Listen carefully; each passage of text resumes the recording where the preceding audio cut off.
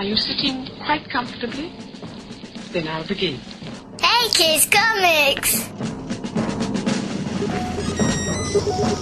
Comic books.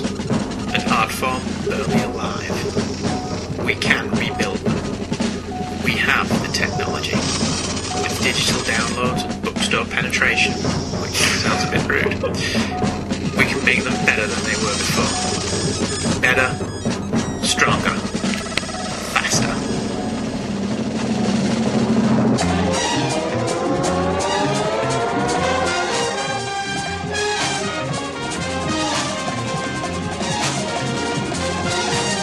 Hey Kids Comics! And here are your hosts, Andrew and Michael Leyland. Hello, everybody. Hello, everyone. And welcome back to the show. As we all know now, the day of the Doctor Who episode has aired, and John Hurt was not an official Doctor. I called it. Moving on. But that did happen, though, did it?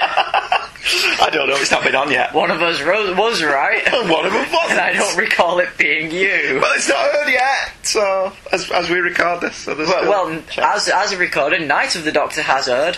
And Paul McGann regenerated into John Hurt, proving that I was right. He regenerated into a stock footage John Hurt from another film. So that doesn't count. Alright, maybe he was a doctor. The hell. Never happy, are you, until you're right. Well, You pain in the asteroids. That pretty much covers it for the intro this week. I've got nothing. no, I've got nothing. I'm reading Dead Man. It's dead good. It's dead good. See what I did there? I do, yeah. It was clever, that one, too. It's dead good, man. Thank you very much, Mrs. Leyland. We appreciate your patronage. Bring me food, woman. Oh, are you supposed to do that hand gesture? It's a good job. It's an audio medium. Should we go straight into emails? Okay. Email this week. Our first one is David Gutierrez. It's called War Crimes, War Drums, War Whatever. I was wondering what your thoughts were and if you plan to cover the War Drums game's third part of the story, whose name I can't recall, Batman story. I've never read it. I've never read it. So that would probably be a no then.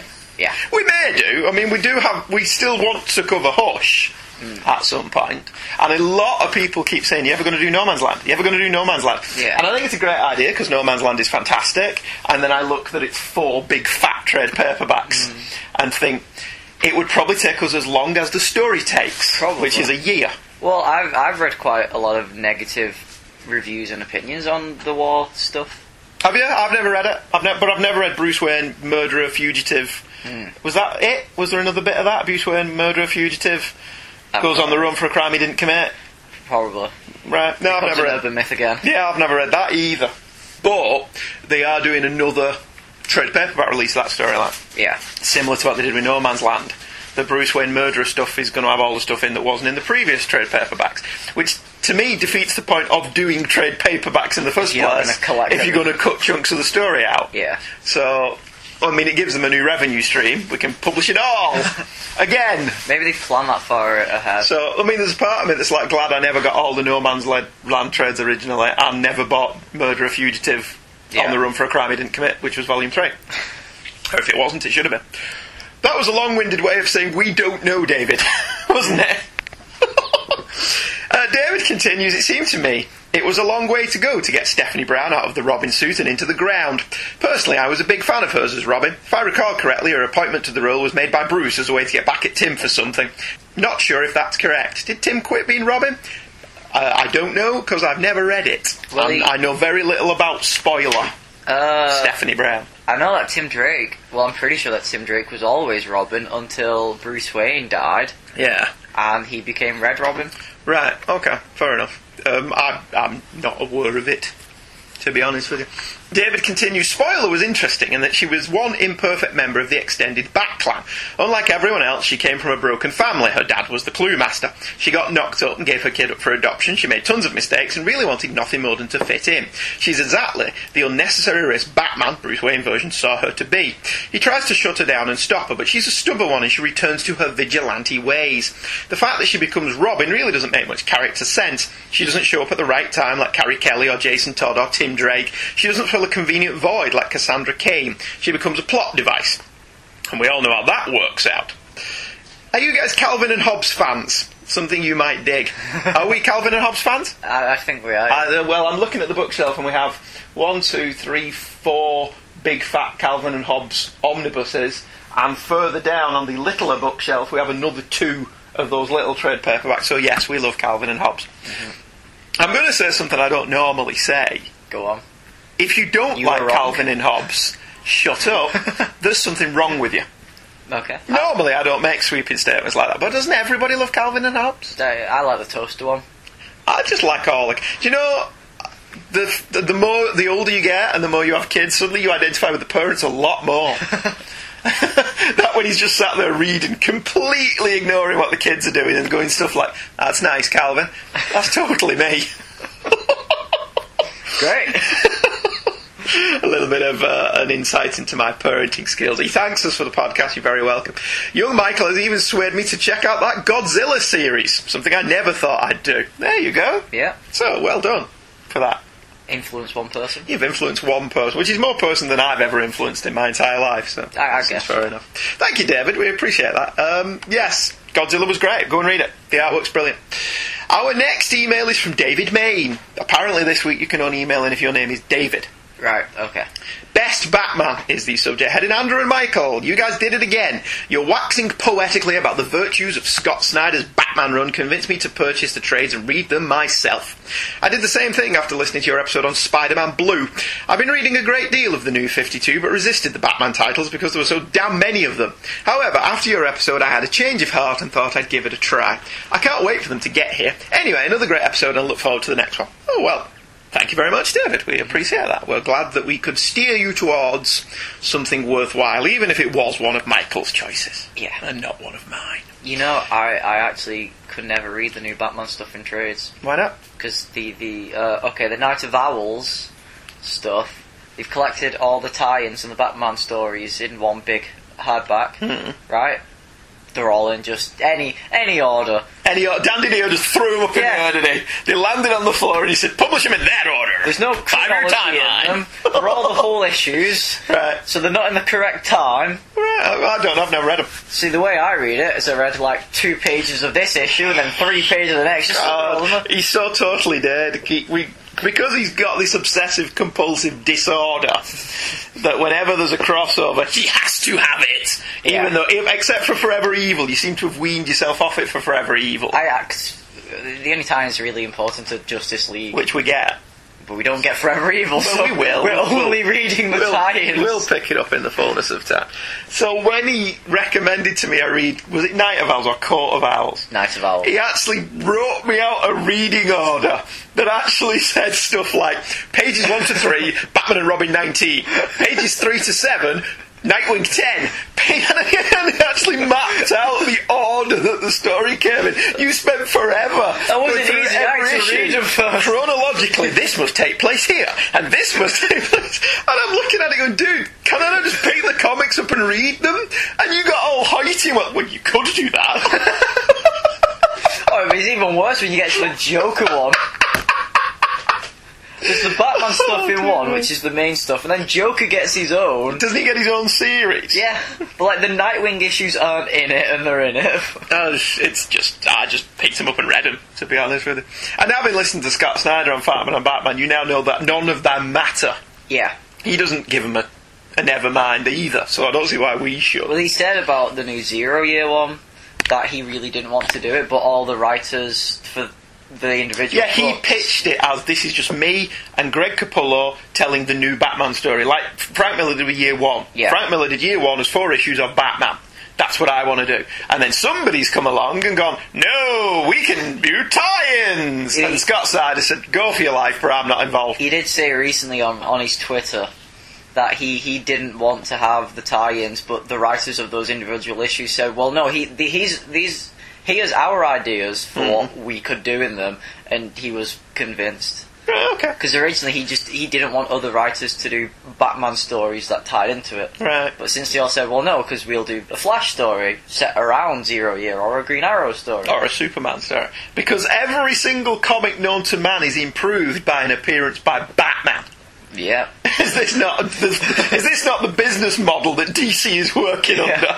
It doesn't have Batman, it doesn't sell. How about we just rename every single title Batman and Action Comics, Yeah. Batman and Hawkman, Batman and Wonder Woman, and watch those sales figures rocket. I hope somebody from DC is not listening to this. They changed DC to BB, so it stands for Brave and the Bold. Oh no, just Batman Comics. Call it BC instead of DC. With little horns on its logo. Yeah, little bat ears on its logo. Another email. Patrick Kokorin has emailed in. The Player on the Other Side is the name of the title. Patrick from Patrick from Metro Detroit here again. The bestest Batman stories ever told podcasts are going well, and I'm using them as a checklist to go back and find some hidden gems of Batman storylines. Well, very good, because that was the point of the show. Mm-hmm. I had hoped people would drop us a quick line saying what their favourite underrated Batman stories were so we could go and check them out, but so far no one has. I think someone... Have they? Have I just not got to that email yet? Probably. Alright, fair dues. The Gotham Knights and Legends of the Dark Knight are two series in my blind spot, but seem to have some interesting standalone stories. Yeah, I loved Gotham Knights for the first 40-odd issues, and then it became embroiled in a crossover and I stopped reading it, but I think it's very good. Legends of the Dark Knight, by its very nature, is hit and miss, because it's story arcs, and you can be affected in that, but if you don't like a specific creative team... Yeah. It can throw you off that arc, or if you don't like a specific story. But the plus side of that is it's only 3 or 4 issues. So if you don't like it, the next story arc may be to your taste. And they're all individuals. Yeah, and they're all. That was the best thing about it. But looking back through some of them, there were some great stories in Legends of the Dark Knight that I didn't even mention when we did Best Batman. There was a great Ra's al Ghul one. The Joker finds the Lazarus Pit, I think was the story. That was a good one. I think Chuck Dixon wrote that. And there was some really good Legends of the Dark Knight worth checking out. And I don't think they're expensive. I think you can pick all them up for relatively cheaply, although a lot of it doesn't seem to have been traded. Patrick continues, Mikey L's pick and analysis of Batman 666, the number of the beast, for it is a human number, was very well done, as is my favourite Grant Morrison Batman tale. I really love when DC goes into what-ifs with their legacy characters and gives readers a peek into possible futures. They read like Elseworldish time travel stories, and I miss Elseworld immensely. Finally, back to you, Andrew, and the Player on the Other Side Wraith character. I'm a sucker for the villains that are mirrors to the hero. It is an easy and well-worn trope in fiction, but when done correctly, very fun.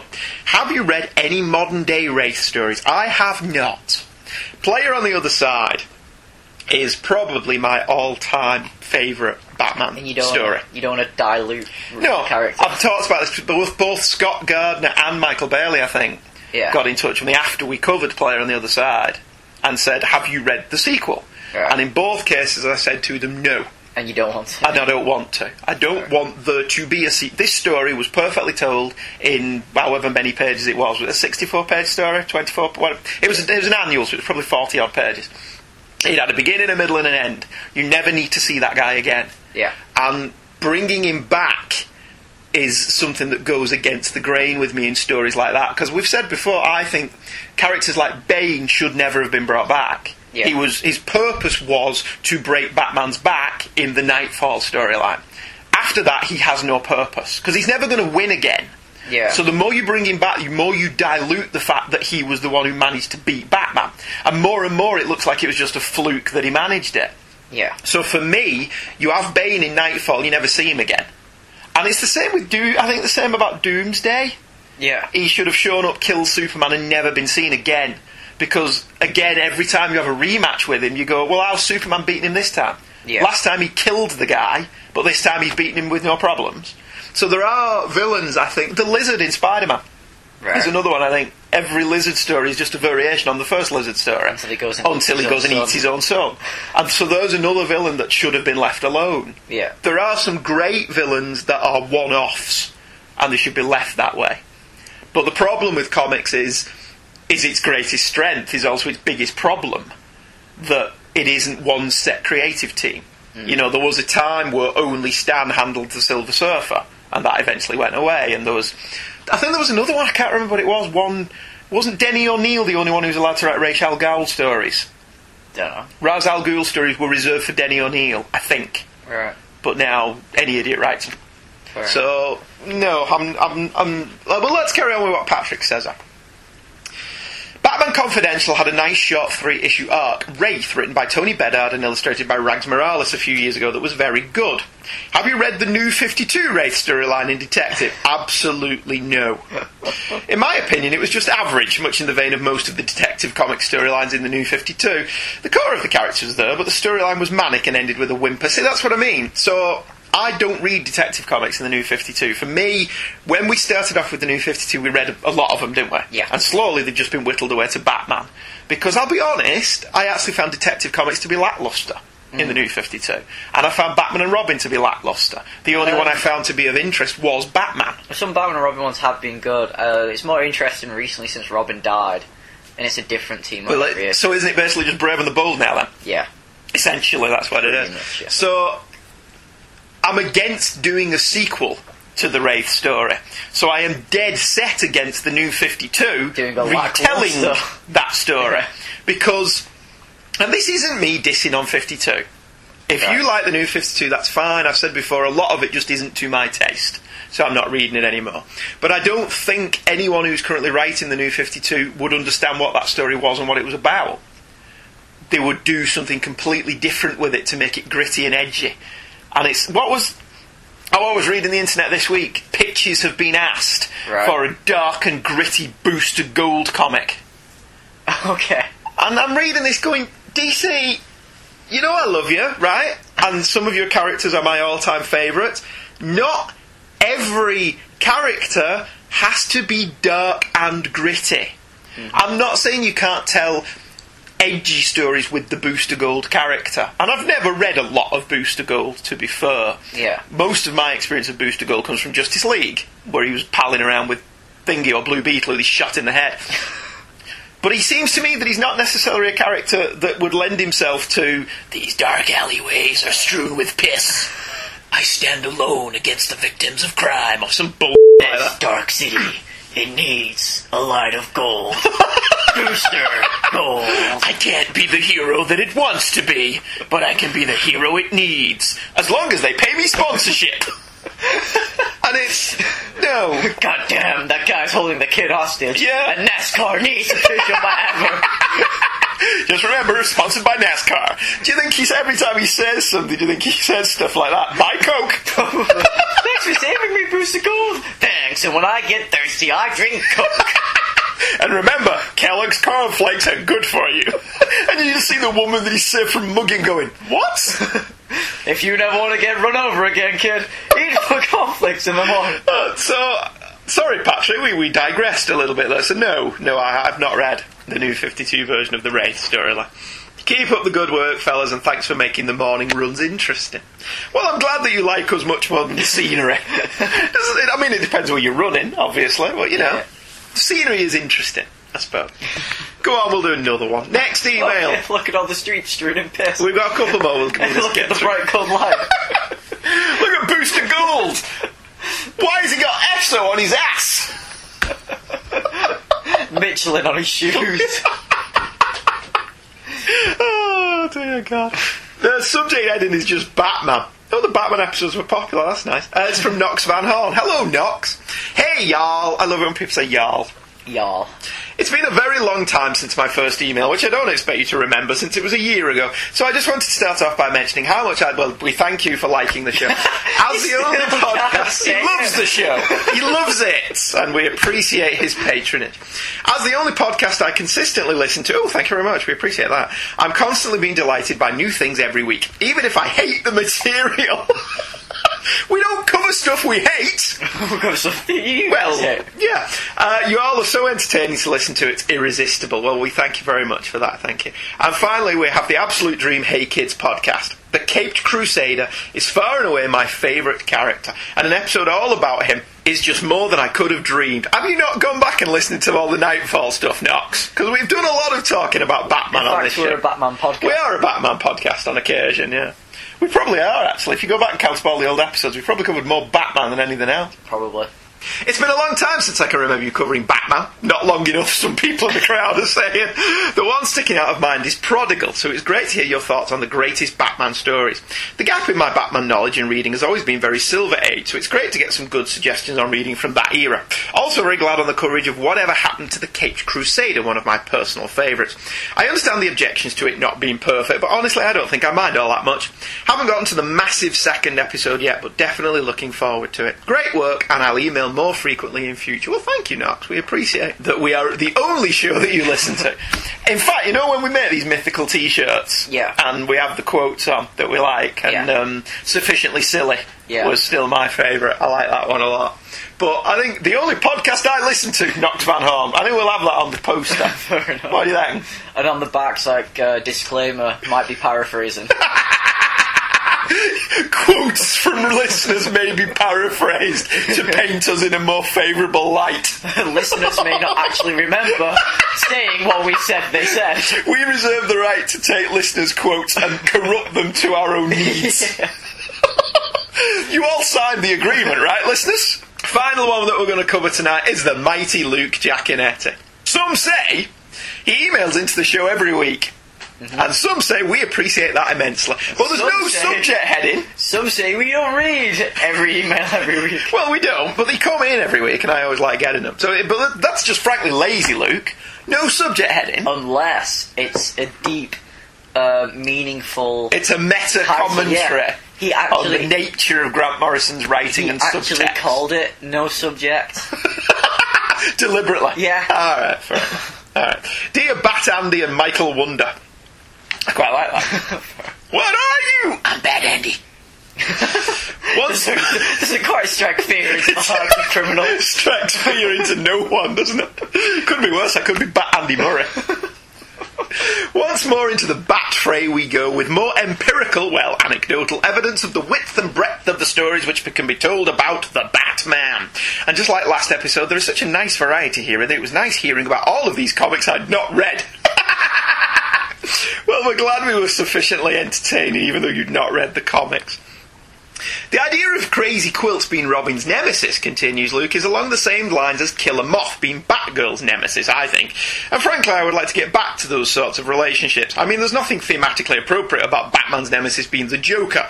Bats and clowns are not natural enemies or anything like that. But that's just my thought. I don't know if I've ever read a story with Crazy Quilt in it, other than a cameo appearance, but I will give the character a thumbs up for the episode of the Batman Brave and the Bold you guys mentioned. While some folks did not like that show, one of its strengths, in my opinion, was to take seemingly unworkable characters like Crazy Quilt and give them a chance to shine. The concept of Quilt as a deranged artist fits in with the rest of the Bat Rogues quite nicely, I think. Yeah, I've not seen every episode of Brave and the Bold, but most of them I've enjoyed when I've watched it. Yeah. I didn't watch it religiously, but when I caught one, I always liked it. Any with Aquaman in were worth watching. Yeah, I saw, there was one that did Final Crisis, but in a Brave and the Bold version of Final Crisis. Awesome. Which was absolutely horrible. Was it? Yeah. I thought the Zur-En-Arrh Batman one wasn't very good. That was great. But you loved it, so. But the Final Crisis one was it seeded in an earlier episode where the Question is like flying through space being attacked, and it's like, oh, Darkseid's coming. And then they did Final Crisis in Brave and the Bold. And then it was just another episode that had nothing to do with it. Yeah. And then an episode later was with the Bwahaha Justice League.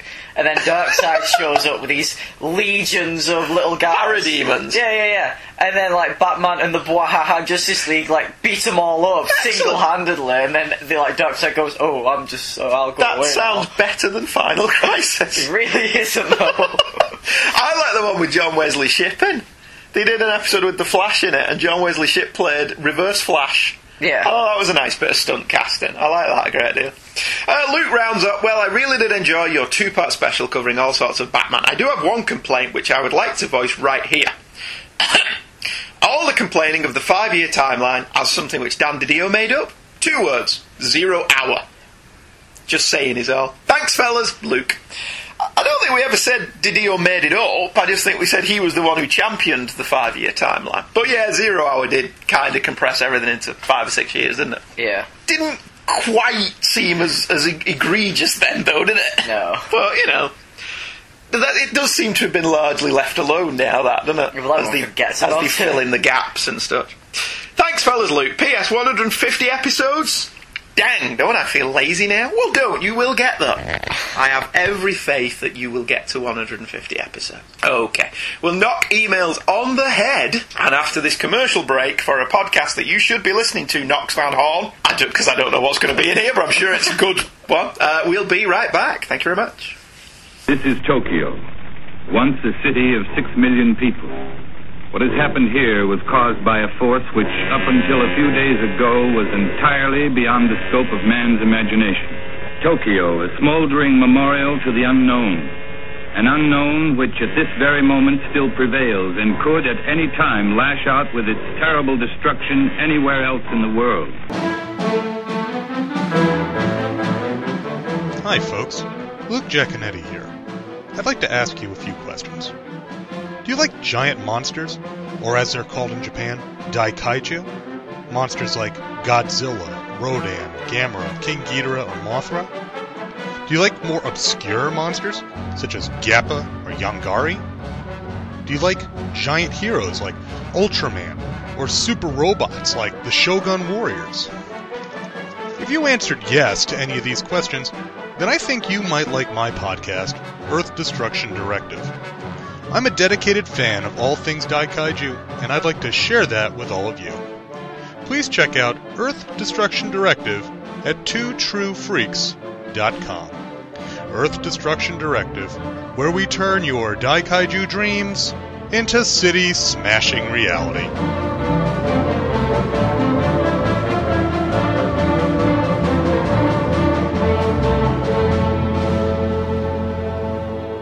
We're back. We got nothing? No. Right, okay, fair enough. Long-time listeners to the show will know that, by and large, the majority of the comics we pick are of the modern age, and are titles that, in some way, mean something personal to us, an emotional connection or a nostalgic fondness. Of late, however, we have branched out into comics and properties we don't know a great deal about. These episodes have not only been very fulfilling for us creatively, but they also seem to have been well received, which is always gratifying. But when you're always on the lookout for new topics for the show, there is a feeling of wanting to shake it up now and again.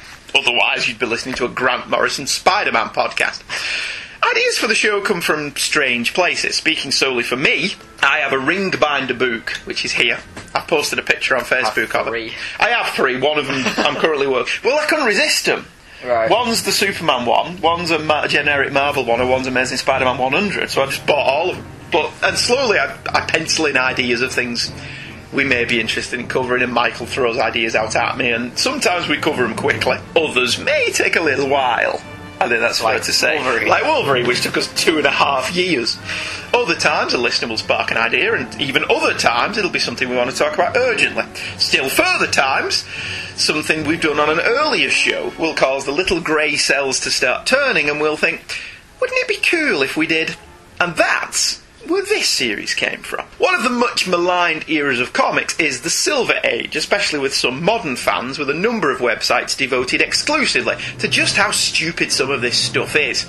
It seems generally discounted as being a rather silly era of our favourite medium, generally consisting of stories about Batman donning multicoloured outfits and fighting aliens on other planets, and Superman performing silly childish pranks on Lois Lane to prevent her from learning he's secretly Clark Kent. However, when we covered the Silver Age on Happy Birthday Superman episode 3, we were both quite surprised by the depth of emotion in some of these stories, and, in some cases, how bleak they were. So we've decided to devote a series of shows to something that, whilst not exactly out of our comfort zone, isn't exactly in it. A series of shows devoted to the Silver Age of both Marvel and DC Comics. Now, I know what you're thinking, and you're right. But Michael and Andrew, there's more to the Silver Age than Marvel and DC. Well, yes, that's true, but despite our occasional walks on the wild side, we are still at heart mainstream comics fans. Michael may be a little more to the left than I am in terms of his wacky likingness. Yeah. But for the most part, we like the mainstream, don't we? Maybe one day we'll do a Robert Crumb or an EC Comics show, but not today. We also want to contrast the approach of the big two to the comics of the time. What was the same, what was different, and which 50-odd years later hold up the best. With that out of the way, I suppose a brief explanation of what exactly the Silver Age was would be in order. The Silver Age is an era of comics that primarily were created in the atomic age boom of the 50s and the space race era of the 1960s. Out were dark, gritty vigilante heroes, and in were science fiction-based adventures, and a return to heroism and daring do. The Silver Age is generally regarded to have started in 1956 with the publication of Showcase issue 4 and ended circa 1970 with, well, there's the rub. Some say the night Gwen Stacy died from Amazing Spider-Man issue 121 in 1973 is the end of the Silver Age, but I tend to think this is too late. Others say it's Fantastic Four issue 102 from 1970, as the FF's co-creator Jack Kirby quit the book he helped make the world's greatest comics magazine. However, my personal opinion is that the Silver Age finished with the man who started it, Julius Schwartz, and the introduction of a more socially orientated Green Lantern and Green Arrow in 1970. It's appropriate that the man who brought about the Silver Age would also bring about its demise. What do you think the Silver Age ended? Excellent, good. When the Bronze Age started. And you waited until I took a sip of drink to do that. I did, yeah. Thank you very much. I almost spat all over my keyboard. If you were to create a list of the most important men in comics, the aforementioned Julius Schwartz would not only be on that list, he'd probably be right near the top. Born in 1915, Schwartz pioneered the science fiction fanzine Time Traveller, as well as being a literary agent for the likes of Alfred Bester, Robert Bloch, Ray Bradbury and H.P. Lovecraft. He became an editor at DC Comics, then called All American Comics, in 1944. In 1956, flagging sales had led to the almost complete demise of the superhero comic, with only Superman, Batman and Wonder Woman still being published. Schwartz, ever on the lookout for new stories, put forth the idea of revamping some of the company's old ideas in a radical new way. After all, research had shown that the average turnaround on comics readers of that time was 5 years, so any old concepts that were revived that were older than 5 years would be new to this generation of readers. Schwartz first suggested reviving a character called The Flash. Taking the character name and little else from the original comic books, Schwartz suggested re-envisioning the character in a more modern context, paying more attention to the science fiction aspects of the character and plots that could rely heavily on science, or at least invented science. Schwartz assigned the gig to writer Robert Kanigher and artist Carmine Infantino, and they would inadvertently launch not only a new movement in comics, but an all-new age. Showcase issue 4 was cover dated September-October 1956 and featured 2 stories featuring the revived Flash, Mystery of the Human Thunderbolt and The Man Who Broke the Time Barrier. The cover has become a much reprinted and homaged image showing a man in red and yellow running through a film strip. "Presenting The Flash," runs the copy. "Whirlwind adventures of the fastest man alive." The Comics Code Authority stamp is almost larger than both the title of the magazine and the title of the character. We are only concerning ourselves with the first tale, and my copy is from The Superheroes Volume 1, Issue 8, cover dated 1981. That's it. No month, nothing. 1981. That was the only Flash comic that year. The Superheroes was an anthology book, right? So it started publishing Superman, Batman, Wonder Woman, right? And invariably there was a Superman and Batman story in every month, and then the third title rotated. Apart from months when they published a Justice League story, because right. Superman and Batman were tended to be in them. Yeah. The other 2 strips tended not to be Superman and Batman in those issues. I think this was the first time they printed a Flash story. And as such, it was the first time I read it. The cover is painted by Alan Craddock and has the Flash racing a train as Superman flies above. They must be in the UK, which was very exciting for me as a child because they're racing an old intercity train. It's glorious, and I'll put it on Facebook for you all to check out. Right. What do you think of the cover of the Superheroes, Michael? It's okay. Is that all I'm getting off you? It's awesome. It's fully painted. It's the Flash racing against Superman in England. That's an intercity train. I know, but it looks a bit weird because of that. No, it doesn't. It looks awesome. It looks like it should have a sign on it saying, such a council wants you to take public transport. Travel by public transport. It's the American way. Except they're not in America. It'll get you to such a place in a Flash. Oh, I do like that. Your tagline's better than mine. That was brilliant. That was absolutely fantastic. Bolton to Manchester in a flash. And what do you think of the cover to Showcase number 4? It's very stiff. It's good, but it is very kind of stiff, and there's a lot going on in it without there actually being anything on it. There's nothing actually going on in it. It's the Flash running. Yeah, I know. Through a film strip. With all the different flashes that are on it. Yeah, I like it. I agree with you. And certainly the Flash on the Alan Craddock painted cover is a lot more muscular than that guy, isn't he? Yeah. He doesn't look particularly muscular on that cover. That's just some cosplayer. Yes, it is. It is just some cosplayer. Way to wipe out the entire Silver Age. Yeah. It's just some cosplayer. That's Wally West, that is. Yeah. Before a crisis happened. Wally West. Wally West doesn't exist yet. Was he not born yet? Yeah, he wasn't in the comic yet. I don't know if he was born. Well, he could do some Burt Allen time travel. He could, yeah, that's very true. Mystery of the Human Thunderbolt was written by Robert Kanigher, the penciler was Carmine Infantino, and it was inked by Joe Kubert. Police scientist Barry Allen munches on a sandwich and drinks his homogenized milk whilst chuckling over the adventures of comic book hero The Flash. He puts the comic down, wondering what it would be like to be the fastest man alive, and returns to work casting an eye out of the window at the electrical storm that rages over the city. As Barry is working near a shelf of every chemical known to science, a bolt of lightning smashes through the window, hitting the chemicals and bathing Barry with an unknown combination of said chemicals. Dazed and confused, Barry leaves for the day, only to miss the taxi he needs to get home, and he starts to run after it. Within seconds, Barry has sped past the speeding taxi. After stopping off at a diner where he catches a waitress's falling tray of food, Barry decides to sleep on it, and comes to the conclusion that it must have all have a rational explanation, because he's a scientist. However, when he meets his girlfriend Iris West for a dinner date, he sees a bullet speeding towards her and manages to shove her out of the way, making him realise this is no fantasy. Iris's near death was at the hands of the Turtle Man, nicknamed the slowest man on Earth, and Barry whips up a costume and decides to bring the Turtle Man in himself, because that's just how people rolled in the 1950s.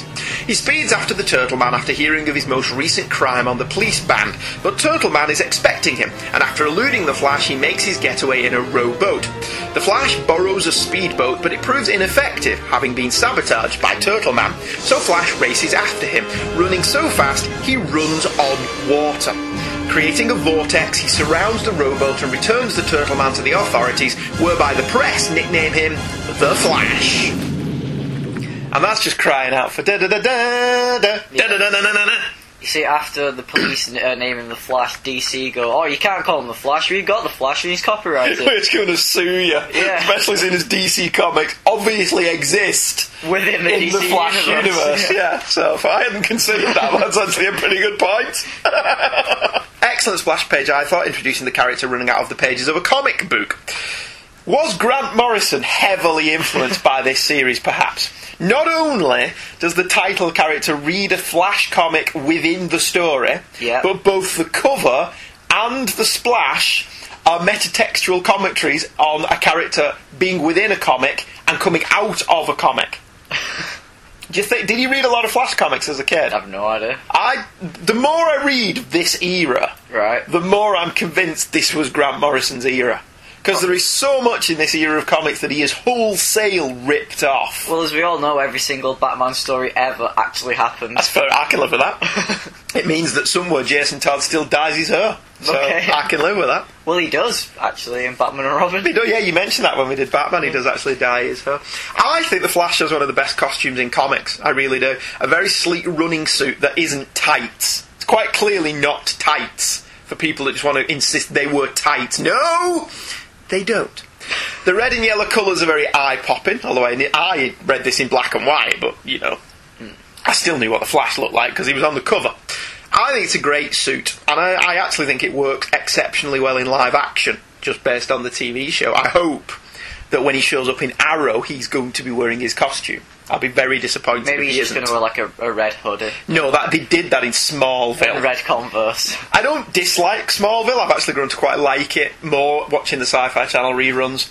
But, just one costume would have been nice. Well, when they did the Justice Society, they actually wore costumes. Yeah, they did, yeah. So that was pretty cool. But the Flash in a costume would have been cool. But did they do Bart in Smallville? I don't know. He was only a kid, wasn't he? I don't remember if it was Bart or Wally. I can't remember. I still think that's a pretty modern design, featuring neither overpants or capes, which were standard superhero costume tropes of the time. But I did like that he does follow the superhero standard of having an emblem on his chest, in this case a lightning bolt, which is a nod to the Golden Age Flash, as are the earpieces, which are themselves a throwback to the Roman god Mercury. I did like that the text piece on the splash page tells us that at some point the Flash outran his own shadow. How does that work then, Ted? That's Peter Pan. Very good. Yeah. Very clever. What do you think of the Flash? What do I think of him? Yeah, what do you think of the Flash as a character? He's one of the... we did the Mark Waid stuff, but as a rule, yeah, I don't think we've covered the Flash very much. I've really only read the recent Jeff Johns stuff and the early Francis Manapul stuff. See, I can only imagine to readers of the time, that is a dramatically different costume to what you're used to for us. So if you think about it, at this point, if you're reading comics, 1959, the Marvel Universe doesn't exist yet. Mm-hmm. So you've none of that. You've got Superman, Batman, Wonder Woman. Yeah. Superman and Batman's costume basically follows the same template. Chest emblem, overpants, cape. Yeah. The Flash doesn't have any of that. The cowl, I suppose you could argue, is similar to Batman, in that it's one of those half face mask things, which Batman wore. But in every other respect, that is a completely different costume. But it's very similar at the same time. Well, it's still a skin-tight bodysuit, in many ways, but it can't be tights. Yeah. Can it? We don't learn in the course of the story what exactly Barry makes this costume from.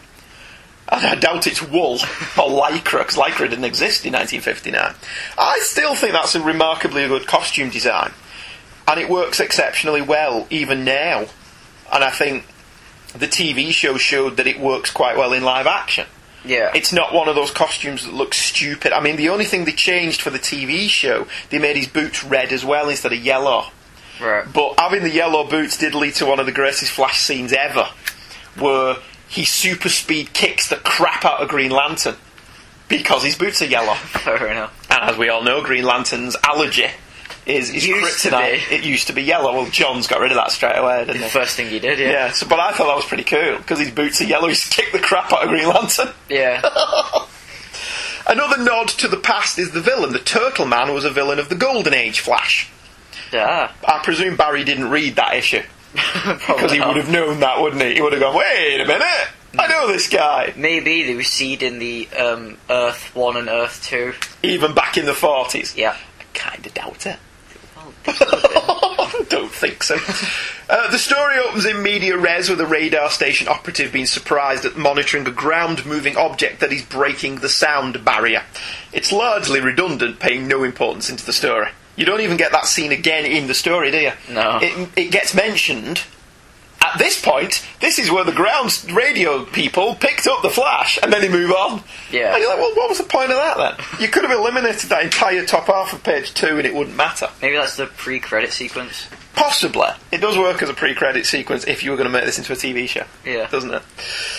Barry's dialogue when he's reading the Flash comic on the bottom of page 2 about having speed, supersonic speed, undreamed of speed.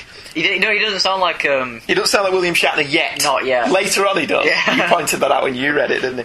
I actually thought that dialogue was incredibly on the nose. What would it be like to have undreamed of speed? I wonder. Gee, what do you think is going to happen in 2 pages' time? For the most part, though, the dialogue in this was pretty good. Yeah. For the era that it was written, I just felt that was a bit too much. He wasn't slow in this. I thought the big thing about his character was that he was always slow and always late. But is he not late for his date with Iris in this? He could be, but they don't make the deal out of, oh, he's always late, but he's the fastest man alive. Oh, right. Yeah, they don't make the big Stanley irony thing of it. Yeah, there you go. Fair enough, then. Why are you always so late? Why are you so slow? Right. Iris actually says that to him. On the nose! Well, I know, maybe kids needed it pointed out a bit more back then. I don't know. Barry, being a comic fan, will actually be a character point in later iterations of the character, won't it? And it's here just to acknowledge that Barry is influenced by his heroics of comic book heroes. The issue he's reading is cover dated January and appears to be issues 15 or 13. You can't quite tell, can you? No. The speech balloon covers the issue numbers, but it does look like the bottom of a 5 or the bottom of a 3. Flash Comics issue 13 does indeed have a January cover date. Right. From 1941. But according to the really rather excellent Mike's Amazing World of DC Comics, the cover actually featured Hawkman. Plus points for them actually picking a January comic that did actually come out in January with that issue number. Fair play to them. Right. Somebody did the research. But the cover's completely wrong. Fair enough. Alright, it does beg the question as well, what the hell Barry is doing with a 15-year-old comic book. But given that I read this story in a 32-year-old magazine, and you read it in The Greatest Flash Stories Ever Told, which was a 1991 trade paperback, maybe we should just move on. Maybe we should. And gloss over that and accept that maybe Barry collects comics and had this in a little bag and board at home. Should we accept that? Could be. Alright, let's go on. Do you not think that having Jay Garrick come back as the Flash in Earth 2... The Flash of Two Worlds. Takes away that kind of cool thing that he was inspired by a comic? Because then the whole inspiration from the comic doesn't matter anymore because he's a real person now. Yeah, but he... See, I suppose it all depends on whether you grew up thinking that the multiverse was cool or whether you grew up thinking the multiverse was a hindrance. I always thought the multiverse was cool. Yeah. And it never gave me any problems as a kid, although I did like that Marvel didn't have anything like that. Marvel's continuity was a straight line at that point. Yeah. Whereas DC's... I can understand how having a Superman who was 40 or 50 on Earth 2 and a regular one on Earth 1 may have been confusing. I do like that he is inspired by the comics, because that places him purely in our world where superheroes only exist in comics. Yeah. But yeah, by meeting Jay Garrick later, it does... But, see, DC did that a lot. Superman met Julius Schwartz. Yeah. And Kurt Swan. I don't recall if any of the other heroes met their comic book creators. I mean, there's an issue of Brave and the Bull with Jim Aparo in it, but I don't remember if Batman meets him. Whereas in the Marvel universe, Stan and Jack went to Sue and Reed's wedding. Yeah. They got turned away, but they went. So yeah, it's just a different approach. But I did like that he was influenced by comics. I thought that was pretty cool. Imagine if when in the Flash of Two Worlds and Barry Allen finally met his hero, the guy he idolised, and he turned out to be a right douche. Yeah. Excuse me, Mr. Flash. Can you sign my comic? I'm a big fan, and I was a superhero just like you. Go away, kid! You're bugging me. Barry goes home and burns all of his Flash posters. Sets fire to all his Flash comics. Or sells them on a prototype eBay for a lot of money, you know. But I wonder if current day Barry Allen still has all those 1940s comic books. That'd be worth a fun. Wouldn't be a bloody police scientist. I'd be selling me comics. Not anymore. There never was a Jay Garrick. Who's in Earth 2 then? Is there not a Jay Garrick in the Flash in Probably Earth 2? is, but our Barry was never inspired by his comics. Was he not? Who was he inspired by now then?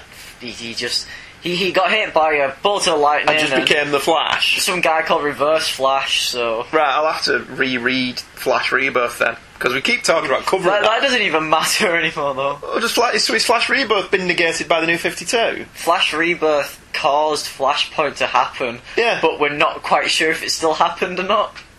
Right. Okay, fine, head hurts. So, you could argue then that this origin story still works in the New 52. Yeah. Because there's nothing to say there aren't Flash comics in the New 52. I guess. So, maybe that's what But if Barry's reading them and go, my god, these are bleak and depressing comics, and what, Superman and Batman and Wonder Woman died in the first issue? What? The origin pages, which are really only pages 3 through 7, are really quite cool. And were adapted very faithfully into the Flash TV series pilot in 1990. The scene where he runs to catch the taxi I thought was fantastic, really magnificently done. 3 panels show his increased speed. The first one he's just kind of trotting, and then the second one the pace picks up, and then the third one it's just speed lines. Yeah. I thought that was brilliant. I really did like that, just all close-ups of his feet. His shoes are fine and intact, though. Yeah, well, that wouldn't be added until later on. That was a Wally West thing, wasn't it? Yeah. That he runs so fast, the friction burns off all his clothes and stuff. That was an addition I didn't mind. Yeah. I quite like that. I thought that was quite good. I like how they have to point out that LMAT shelf is every chemical known to science. Not man, science. Every chemical. Yeah. Every chemical known to science. Every single one of them. See, I always prefer that... I'm sure I cannot for the life of me remember where I read this or if I made this up. But in my head, I had it that he'd received a huge batch of chemicals from somewhere...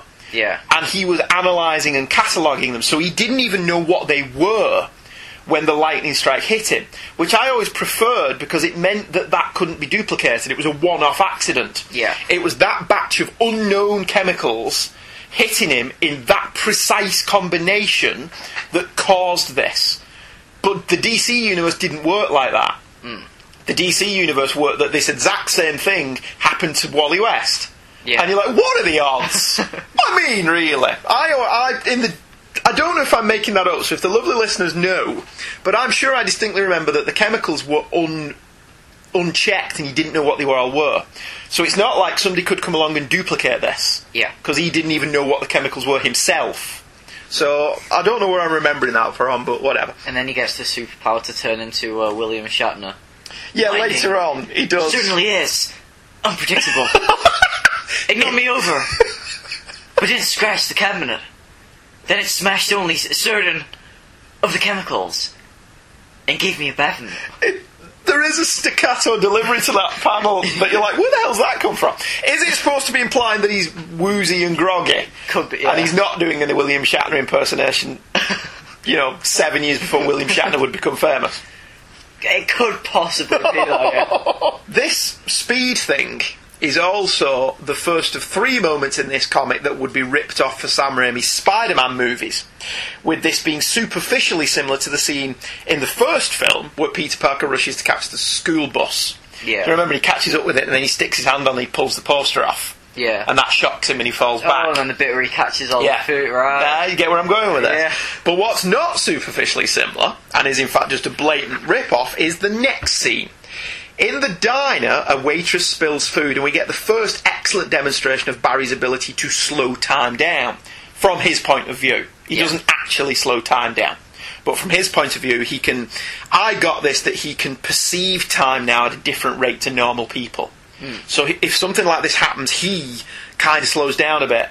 So when the woman speeds up, or he speeds up, whatever, but yeah.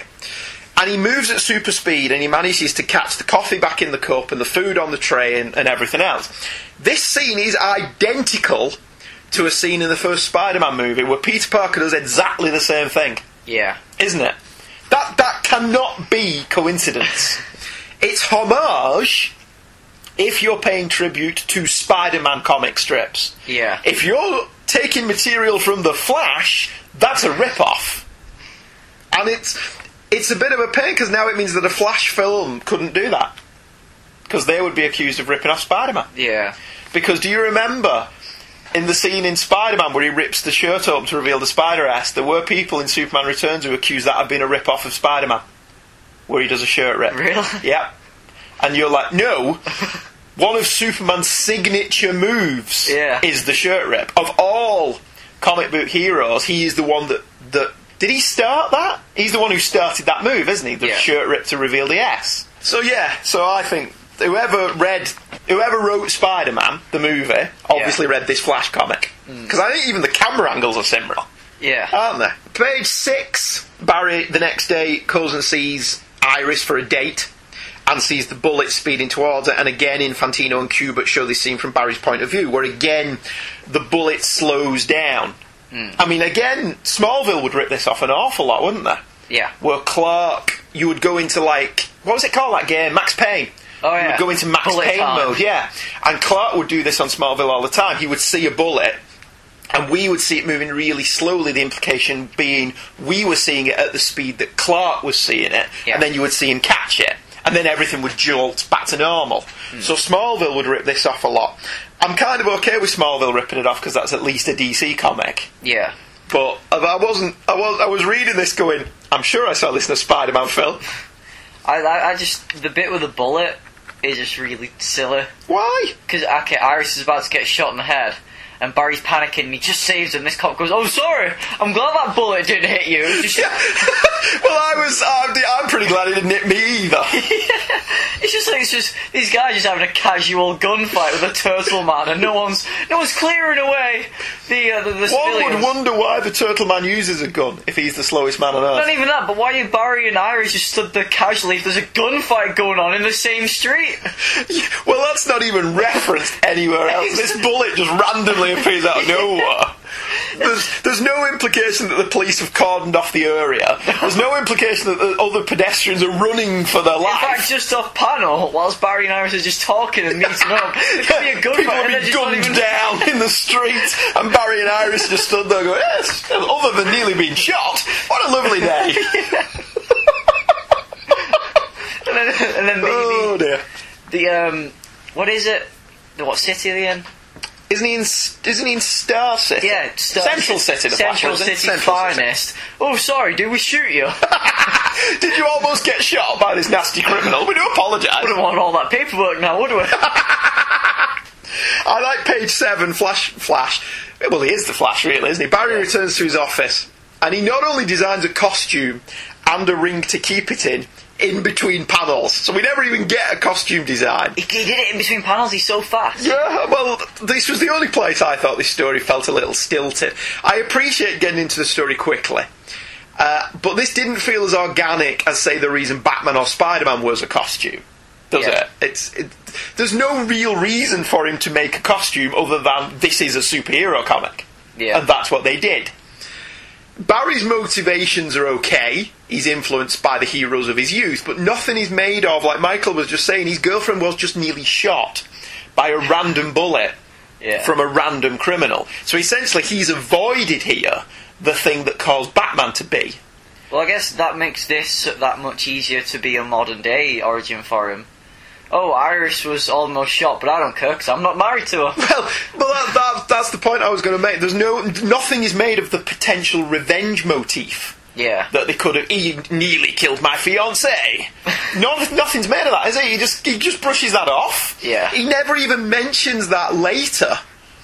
As he's pursuing Turtle Man, it's never even I must get him for Iris. I must get him, for he is slow and I am fast. Yeah, that's all it is. He's a bad guy. I must stop him.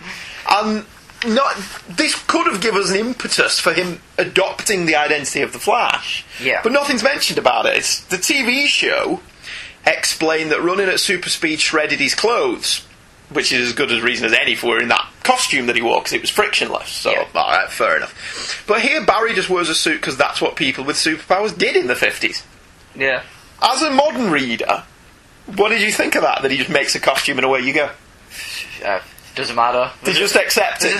He's the fastest man alive and he chases the Turtle Man, who's also the slowest man. You know what? Okay, give him a costume, alright? I'm fine with it. Yeah. Alright, fair enough. The third Sam Raimi moment happens here as well. Barry's rigged up his office radio to tap into the police band, which Peter Parker did in Spider-Man 2. Now, I know that's a bit of a stretch, but given the first two bits, I wouldn't put it past them that this was a deliberate rip-off. I've got to say as well, I love the Flash's ring. I think it's one of the coolest superhero items ever. And I think it's really sad that its dismissal as silly is one of the stupidest ways comic book readers have lost their sense of fun. I love that that's where he keeps his costume. I don't see anything wrong with it at all. I totally buy that Barry could do that. I don't know why. And neither does he. And neither does he. And I've got a Flash ring, haven't I? Yeah. I've got a Flash ring and a Green Lantern ring, which is quite cool. I may put a picture up if I can find it. It's in the cupboard somewhere. Page 8, we get the first time Barry runs down a wall and breaks the sound barrier, which were cool. Don't get me wrong, but Schwartz has paid a lot of attention to the science part of his stories, but completely ignores that running at supersonic speeds in a built-up area would destroy all the windows. Well, especially when he breaks the sound barrier, there'd be a lot of smashing going on there. Nothing else even moves. No. There's two cars at the side of him that just sit there quite happily. Yeah. Nothing. There's someone else breaking the So did we pay attention to the science fiction aspects when it suited us? But yeah. Okay, fair enough. I mean, obviously it's science fiction. Yeah, but then there's a bit where he's broken the sound barrier, nothing happens, but then later on he's running at super speed on water and the boat's moving further away from him because of that. So they pay attention to it when they want to pay attention to it. Yeah, when it's convenient. But here they just ignore it. Yeah. Alright, fair enough, I can forgive that. The Flash arrives at the bank vault only for the Turtle Man to have scampered without any of the money. Money that is apparently just stacked in the bank. It's just big piles of money. No wonder they were robbed a lot. It's not even like it's stored in any way sequentially. I mean, it's in a bank vault. Yeah. It runs through the vault door, but it's not like this is the $5 bills. These are the 10. It's just thrown in. They don't even put elastic bands on. No, it's just a big pile of money. Yeah, like Gringotts. Yeah, but what gets me is the Turtle Man doesn't nick any of it. No, he nicked a $5. Did he? He nicked $5. He's going to pay for the bus home. Because, of course, the Turtle Man would get buses, because, as we know, they are the slowest forms of transport known to man. And also the most horrible. And yes. Flash says the Turtle Man's plan is in 2 parts when he gets to the vault. Yeah. Doesn't he? The Turtle Man is planned in 2 parts. And he'd know that because it's convenient. Yeah, because it's convenient for him to know that. But we, as the reader, never actually learn what the second part is. Unless it was to break into a bank vault and not steal any of the money. Which is the only thing I could come up with. To then lose Flash, go back to the bank vault. But he doesn't! He doesn't go back to the bank vault, does he? He doesn't lose Flash. I mean, and how did the slowest man alive get out of the vault? Because he clearly says there, when I saw him, I was in the vault. I was hidden in the vault. And we don't know where, because that's quite behind clear. All those stacks of money. All those stacks of money, alright. So how did he get out of the vault, spray paint a shadow of himself on the wall to make the Flash think he was hiding round the corner, then get back into the sewers before the fastest man alive could move? Because actually he has a secret identity of the world's fastest man. Really? Yeah. So, and because he's never met the Flash before. Nobody knows the Flash exists at this point. Was he carrying a can of spray paint with him? Just in case this happened? Prepared for every eventuality now. Well, what would happen if during not robbing this bank, I came across somebody who could run at supersonic speeds? Well, I will carry a can of spray paint with me. Well, when you wake up in the morning, do you not think of every eventuality? I don't become the criminal equivalent of Banksy, no. Maybe this is it. Maybe this is when Banksy got his start. I mean, what did Turtle Man gain from breaking into this bank vault? He doesn't nick anything. He doesn't do any. He breaks into the vault and then proceeds to steal nothing. Well, what I want to know is why the Turtle Man isn't in the sea. Call him Tortoise Man. But even then, tortoises are pretty bloody fast. Not as fast as the Flash, well, no. presumably. But no, alright, okay. I mean, it does beg the question of how the slowest man alive manages to get down the manhole, through the sewer, sabotage the speedboat, and then take the rowing boat, which seems to have no oars. Did you notice that? His rowing boat has no oars. Turtle Man's just sat in his rowing boat. How did he expect this to go anywhere? Did he anticipate that on the off chance that he runs into a man who has supersonic speed powers, that by running after him on water, this would push his boat forward? This guy is an amazing fortune teller. Why is he wasting time robbing banks? Not robbing banks. Yeah. Oh, I mean, we do get the Flash running on water, which is exceptionally cool. Yeah. I always love the Flash running on water. And I love the principle behind if you skim a stone fast enough, it'll bounce on water. And I always love that. I always thought that was brilliant. Obviously, he catches Turtle Man. He spins really fast around the boat and Turtle Man falls into the sea. Should have been right at home, really. One would have thought. That's when he grows these little flippers and swims away. Why does he not have like a big shell on his back? Yeah. Where he keeps all his money that he doesn't steal? Jimmy Olsen's renting it. Jimmy Olsen was suing for copyright infringement. As with Superman the movie, the press nickname him the Flash, which is very strange given that he was influenced by a comics character called the Flash. Yeah. You'd think he would have said, I'm called the Flash, or something like that. But we know the guy from the press because he has a huge card stuck out of the ribbon of his fedora that just says, press. I believe they did dress like that at one point. I'm in the press, see? But wise guy, huh? yeah, it seems a bit still in the cold light of 2013. I mean, we've sat here taking the mick out of this for the past 5 minutes, but I actually thought this was a really rather fun story that manages to cram a great deal into 12 pages. It handles the introduction of the character, the origin of the character, his job, his girlfriend, his inspiration, and halfway through his first case against the slowest man alive. For people that think Stan Lee originated irony in comics, we are gifted with Barry Allen, wondering what it would be like to be the fastest man alive before being bestowed with powers that grant that very wish. The fastest man alive versus the slowest man on Earth, plus a girlfriend who ponders how exciting it would be to meet a man like that, too, Barry. There are negatives, of course. The Flash would go on to have one of the best rogues galleries in comics, and yet it comes as no surprise that the Turtle Man does not make that list. And whilst his motivations for being a hero are pretty understandable, his costume pretty much comes out of nowhere, as does his ability to make a ring that can compress that costume to minuscule levels. I'll give the ring a pass, though, because I think it's one of the coolest accoutrements in comics. The Turtle Man part of the story is easily the weakest, but does introduce many of the cooler aspects of the Flash's powers. His ability to run down a wall on water, and the events around him slowing to a crawl when we see things from his point of view. And all in all, this was a good introduction to the character. It is a typical Silver Age tale in that it's very plot heavy, and the origin and motivations are dispatched within less than 7 pages. The art, which I've not talked about much, is excellent, although it only occasionally looks like Infantino, perhaps due to Kubert's inking. I actually thought this bore more of a resemblance to Steve Ditko than to Carmine Infantino. But, you know. Especially the panel where Barry does see all of the food falling. That's a Ditko panel, dude. Yeah. That's totally Ditko. What did you think of this Silver Age story, Michael? I really liked it. It's excellent, isn't it? Yeah, but the art's really good in it as well, especially compared to what we're going to do next. You know lots. Send your hate mail too. Yeah, but the art and the story itself is a lot better than the next issue. Yeah. That's fair enough. No, that's a valid comment. Well, I just think that art-wise, with a few exceptions, at this point in time, DC were better than Marvel. That's because Marvel didn't exist in 1959. I know what you mean. Yeah. The Silver Age. Although Marvel did exist, they were called Timely at this point. Yeah. And Ditko would have been working for him, and Don Heck probably, and some Jack Kirby stuff. Yeah, I thoroughly enjoyed this. I thought this was absolutely fantastic. Lovely little story.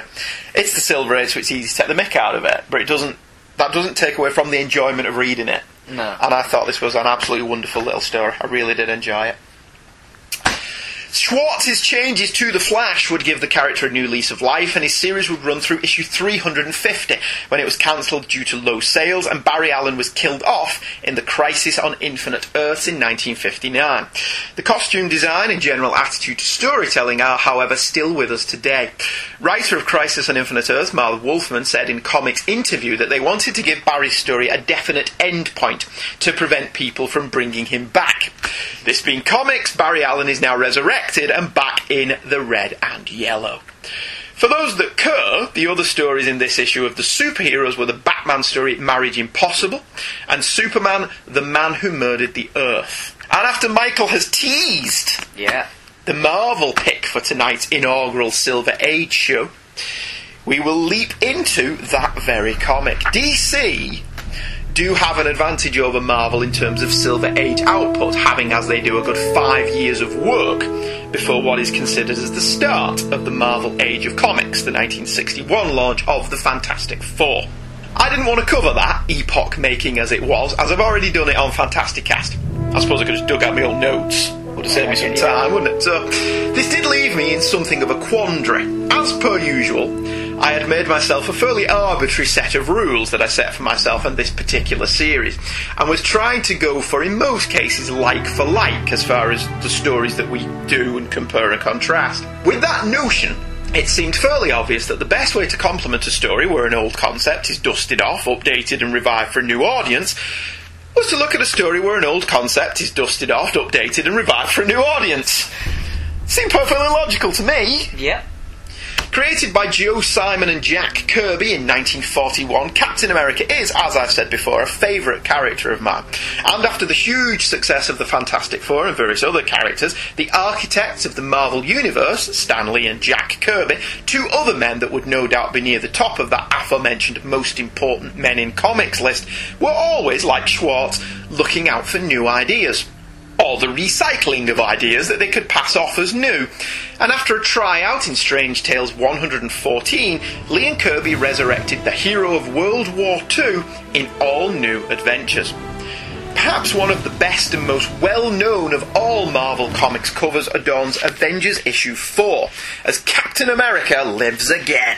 Captain America, who a lot of readers of this era I presume wouldn't have known, runs towards the reader as Giant Man, the Wasp, Thor and Iron Man bring up the rear. Also in this sensational issue, the Submariner, says the cover copy, and there's a little inset of Namor, but really this is Cap's cover. And artists Jack Kirby and George Roussos really do an excellent job of making this a standout piece. Avengers issue 4 came out with a March 1964 cover date. I did like that the corner box was quite cute as well. Thor and Iron Man just Thor headshot, advertising shampoo, no doubt, with his hair because you're worth it. Iron Man stood there kind of clenching. There's a headshot of the Hulk, who at this point was considered part of the Avengers. He has a really bad bowl cut. He does have a really bad Beatles cut, doesn't he? And he's a lovable mop top, the Hulk. And Giant Man is holding the Wasp on his hand, which that's the bit that I thought was quite cute.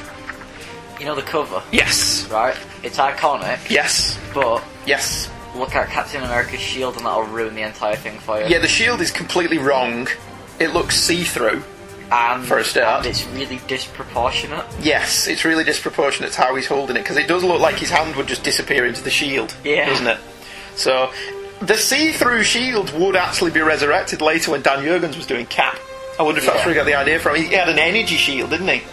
Was it Dan Jurgens or was it Mark Waid's second run? I'm not sure. His shield got broke and tossed into the sea, didn't it? And so they gave him this energy shield, which I don't think anyone ever liked. It was quickly got rid of, if memory serves. But anyway, Captain America joins the Avengers! A tale destined to become a magnificent milestone in this, the Marvel Age of Comics. Bringing you the great superhero which your wonderful avalanche of fan mail demanded. Gloriously written by Stan Lee. Grandly illustrated by Jack Kirby. Gallantly lettered by Art Simek. We sincerely suggest you save this issue. We feel you will treasure it in years to come. That would become very prophetic, wouldn't it? Yeah. As this is one of the most eagerly searched for comics in the Silver Age. The Avengers... Some guy just goes and make a little statue out of it. Oh, God, yeah, that guy who made a statue by ripping up a copy of Avengers 4. You just want to smack him, don't you? The Avengers' duel with Namor comes to an abrupt end when the King of the Seas flees to discover his loyal subjects in Atlantis have deserted him.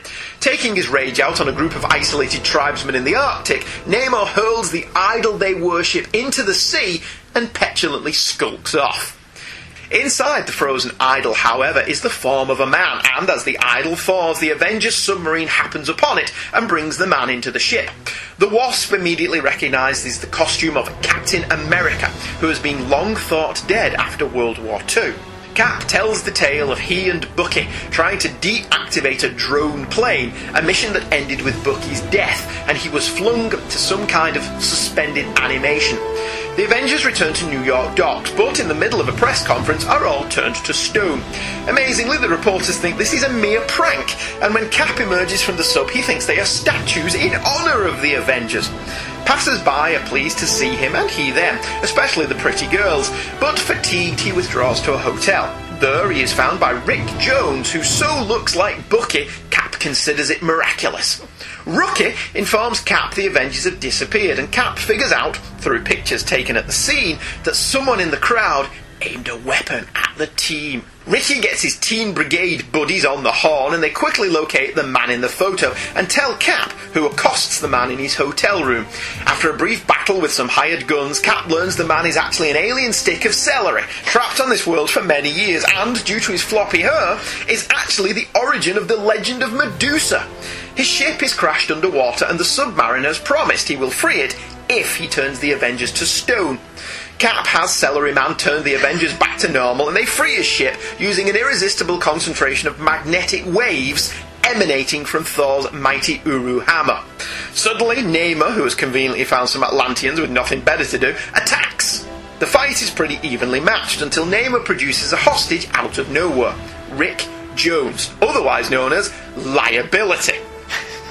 Before anything can be made of this, so one wonders why it was even introduced, Celery Man's starship blasts off into space, causing Namor to think a giant tsunami will destroy his foes for him, and he just leaves, because it's page 22 of a 23-page story.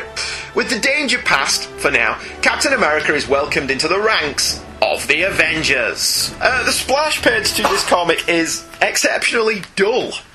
Yeah. Cap walks into a room where it looks like the Avengers are judging him. I expected to see Simon Cowell just off panel. It could be an audition for America's Got Superheroes, couldn't it? Yeah. And with a giant man going, "What's your talent, buddy?"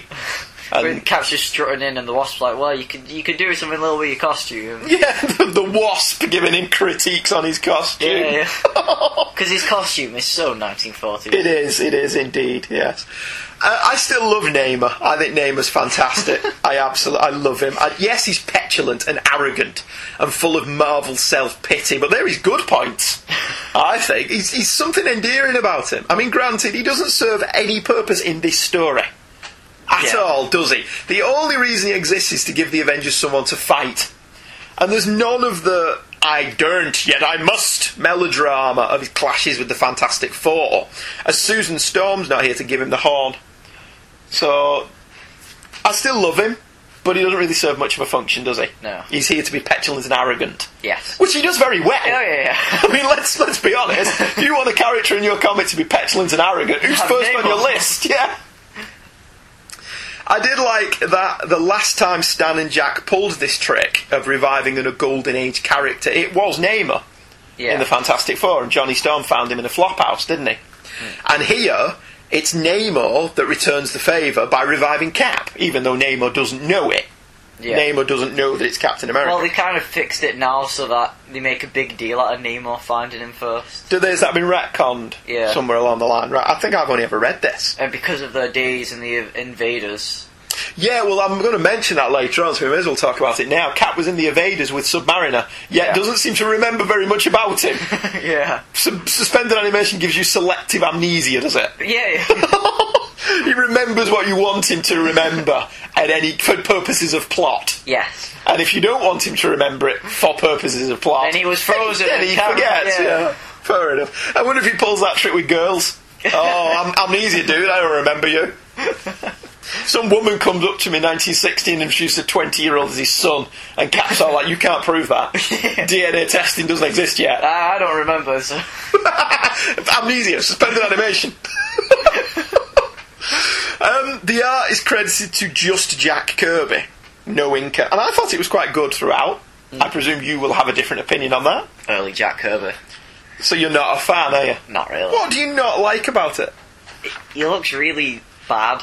See, I don't agree with that. I think the art in this was really good. It's serviceable and dynamic, but as comic art, it's not great. Alright, fair enough. I like it. I think it's perfectly fine. His DC stuff's better. As you keep saying. His early Marvel stuff is just really... He does grow in leaps and bounds. It's like he knows where he's going, he's just... Not quite there yet. Yeah. Alright, fair. I don't agree with you, but alright. It's like he's drawing with his left hand, unless he's left-handed, in which case... He's drawing with... Send your hate mail too. I like it. I like the roughness of it. And I do think this is an interesting thing to talk about when you're comparing DC versus Marvel. Yeah. The art in the Flash story was gorgeous, but it was very slick and very art competent. Yeah. Jack Kirby's art was rough and ready, and his characters were ugly. Oh, yeah. And it's like, that's what set Marvel apart, I thought. Ugly characters. Yeah, I thought that made it more interesting. Yeah. Let's be honest, not everybody looks like a supermodel. And in Jack Kirby's comics, people don't look like supermodels. There's that as well, and he must have been sat there in his chair going, you know what, how can I make Namor look even stronger? I know, I'll give him muscles in his armpits. What? He does a lot of swimming, dude. He's the what's his name? He's the Thingy O'Daly of comic books. I've forgotten his first name. What's his name, that swimmer guy? That swimmer dude. Tim Daly? No, Tim Daly voices Superman. Did he? Yeah. Tom Daly. Tom Daly. Daly's the swimmer. Tim Daly voices Superman. All comes back to Superman. It all comes back to Superman, yeah. Mike Bailey, love that. Stan ladles on the Marvel angst the minute Cap wakes up, doesn't he? He has him waking up, the first thing he does is yell for Bucky! Look out! Implying that to him no time has passed. Yeah. Which is a story point I will come to later on. Right. Within the next 2 panels, he's well enough to take down a god. Yeah. And Iron Man and Giant Man. He's perfectly fine, you know. I love that. He's just woke up at cemented animation and he just takes out the Avengers. He's perfectly fine. You know, he doesn't have like first thing in the morning grogginess. No, I need a coffee. He wakes up, kicks the crap out of the god of Asgard, god of thunder. To be fair, he doesn't actually go toe-to-toe with Iron Man or Cap or Thor. They're just like, well, how do we know you're really Captain America? Go on, try me, go on, yeah, come on, let's take him. Try me, I'll punch your lights out, you blonde-haired. He's a 5-year-old kid who's just had sugar. Too much sugar, man. He owns Giant Man. I'll give him that. He doesn't go toe-to-toe. But yeah, he wakes up and the next thing you know he's punching the crap out of everybody. Which seems fair enough. And then he has this little moment of self-reflection where he bemoans that he can never forget what it's like to be Captain America. And I thought this was going a little bit too far for Cap. Because he's a Marvel character. Yeah, I mean, he's angst-ridden, yes, because without that he isn't a Marvel character. But he's not the Silver Surfer, is he? In his, humanity, how you disappoint me at every turn. That's not Cap. But yeah, he does have this moment of who am I? For a moment I had almost forgotten myself, but I am not lucky enough to forget. Forever. To forget I was once the man called Captain America. And he makes it sound like he's this huge burden being Captain America, doesn't he? Yeah. But then in a couple of pages, it's like, oh yeah, chicks, come on, I'm Captain America. Bring on the pretty girls. Page 7. We do get the origin of Cap after the war and what happened to him. I actually found this was probably the best page of the issue. Still very powerful stuff, although Bucky now seems to be a blonde for some reason. I presume that's just a colouring error. Oddly, Stan doesn't recap Cap's origin at all, does he? Yeah. And he won't until Cap is given his solo strip in Tales to Suspense, and even then, readers will have to wait until 4 months after he first appeared in Strange Tales, in issue 63, before they get his origin. Now, originally Cap wasn't given an end point, so this is a retcon, and it's all pretty new. Bucky lived through the war initially, and even fought the good fight in some Captain America comics in the 50s.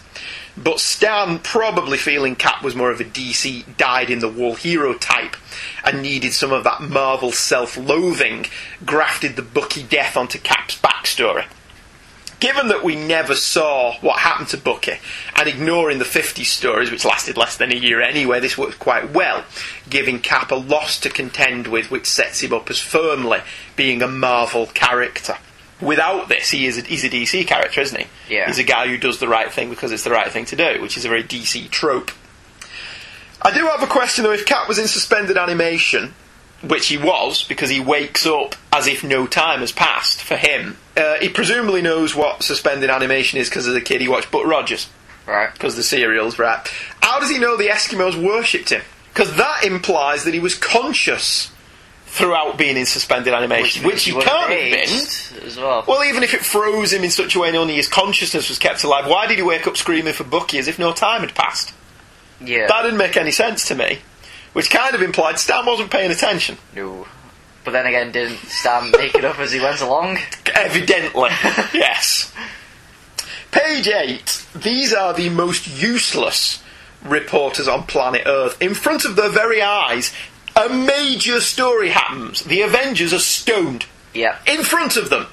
The headline writes itself, Avengers, stoned. You can see the copy of tomorrow's Daily Bugle, can't you? And yet these guys, they just go, oh, it's a gag. They just didn't want to talk to us. They completely ignore that 4 stone statues have appeared exactly where the Avengers were just seconds before. To them, this isn't a story. Okay. They just go, oh, you want to go to the pub, Bill? That's enough. They go. With the headline like Avengers Stone film. Can you imagine like Oh, we were just inspired, man, says fellow New York druggie. Oh dear God! No, that bit I didn't get that at all. You got all this way for an interview and they pull this crummy trick on us. There's a story right in front of you. Hey, look, is that a celery man? No, I didn't buy this at all. And then Cap comes out. Oh, they've got statues. Yeah, and he just some thinks, pretty cool blokes. I just beat up. Yeah, he just thinks there's statues of the Avengers in the middle of a walkway. Yeah, just going ah. Why would you do a statue of someone going no? That's very ridiculous. But I did love first thing Captain America does when he gets on land, he's eye up the girls. Yeah. But then he doesn't check New York out, he goes straight to a hotel and sleep, despite the fact that for the past 20 or so years he's been asleep. Well, he does a bit of... He walks past the UN building because he's marvelling that that's a magnificent structure and the world's flags are around it. It's a shame the people inside aren't all that great. Well, there is that. And then he meets with a copper who says, I saw you once as a kid, I never forgot it. And then he starts crying. But I thought that was lovely. Yeah. I thought that was really quite sweet. The cop goes, forgive me, Cap, I have something in my eye. And he's crying, and Captain America just wrapped up in his own self-pity and doesn't actually go, you're alright, mate, do you want an autograph or something? I'll pose for a picture. There's all these reporters standing around doing nothing now because they've not noticed that this story just happened in front of them. Hey, I'm sure they'll take a photo. In fact, though, Captain America just shows up. Yeah, no one cares. No one cares. The reporters don't think that's a story. They're all chasing the celery man. Or they all just want to go to the pub on company time. That's what I'm going for. So 2 stories have just happened in front of the eyes of these reporters, and they've all just gone, screw it, let's go for a drink. We can claim the money back in expenses. Crappiest reporters ever. We've not covered a lot of Rick Jones on this show, thankfully. But here, Stan's snarky, irrelevant dialogue has the opposite effect and just makes him come across as a real ass. Yeah, but reading this reminded me of the Stalin stuff. The Steranko stuff? Yeah, the Steranko. Yeah, where Ricky is under this misguided impression that, Cap wants me as a partner. He totally wants me as a partner. He totally wants me. He was going to ask me to be his partner. And you're kind of thinking, Cap's not thinking about you at all, dude. But in this, he's just like, oh, hey, you want to be my partner? You look just like him, you could be him, I'm sure. Yeah, that's the criteria now. You look like him. I've got his costume in my wardrobe if you want it. I carry it around with me everywhere I go. What I don't get is why he just books into a hotel and goes to sleep. That's the first thing he'd do. How does he pay for that? Yeah, Where's Cap got his money? I mean, even if he had some money, it's 1940s money. He's probably got $5 on him, which to him will have been a lot. Yeah. He'll rock up at a hotel in 1964 and they'll go, $5? You are kidding, right? Well, and we won't let you use the toilet for $5, dude. How does he know where to go? Well, presumably there was a hotel there in 1944. With a big sign saying hotel. Yeah, well, that'll give it away as well. New York's full of hotels. But did he just walk in and go charge it to the Avengers? Which is a bit presumptuous of him. But alright, fair enough. We'll cut that some slack. Page 11, we're introduced to the Teen Brigade, which are a bunch of teenagers put together by Rick to keep their eyes open and report on suspicious Hulk-shaped activity. I really couldn't be bothered doing any more research than that about the Teen Brigade. Couldn't give a rat's ass about it. Well, it's an idea Kirby will carry over with him to DC. What, with Jimmy Olsen? Yeah. Right, and the...